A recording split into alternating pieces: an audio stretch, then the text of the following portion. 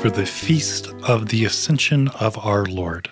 The first reading comes to us from Acts chapter 1, verses 1 through 11. In the first book, O Theophilus, I have dealt with all that Jesus began to do and to teach until the day when he was taken up after he had given commands through the Holy Spirit to the apostles whom he had chosen. To them he presented himself alive, after his suffering of many proofs, appearing to them during the 40 days and speaking about the kingdom of God. And while staying with them, he ordered them not to depart from Jerusalem, but to wait for the promise of the Father, which he said, "You heard from me.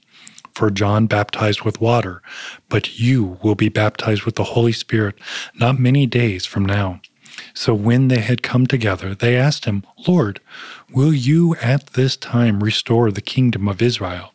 And he said to them, "It is not for you to know times or seasons that the Father has fixed by his own authority, but you will receive power when the Holy Spirit has come upon you, and you will be my witnesses in Jerusalem and all of Judea and Samaria and to the ends of the earth."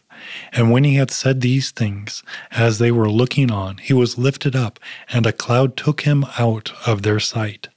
And while they were gazing into heaven as he went, behold, 2 men stood by them in white robes, and said, "Men of Galilee, why do you stand looking into heaven? This Jesus, who was taken up from you into heaven, will come in the same way as you saw him go into heaven." The epistle is from Ephesians chapter 1, verses 15 through 23.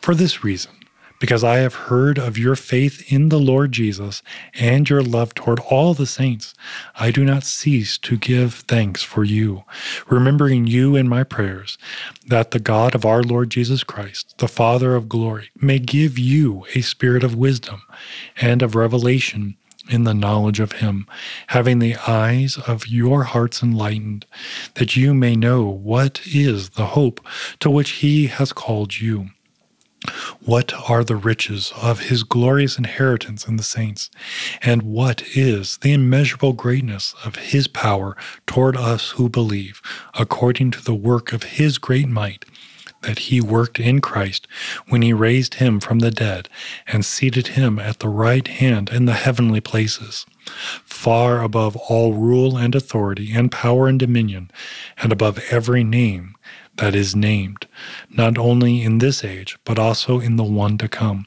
And he put all things under his feet and gave him as a head over all things to the church, which is his body, the fullness of him who fills all in all.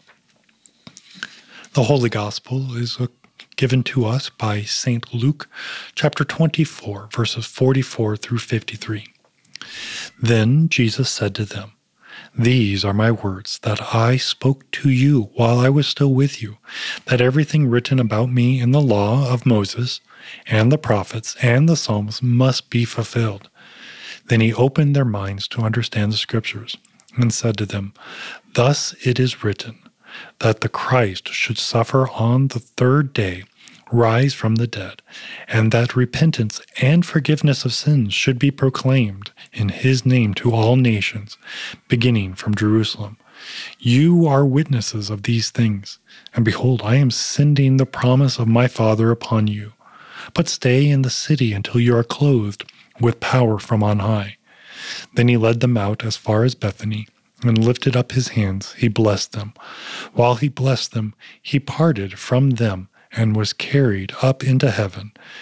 And they worshipped him and returned to Jerusalem with great joy, and were continually in the temple blessing God."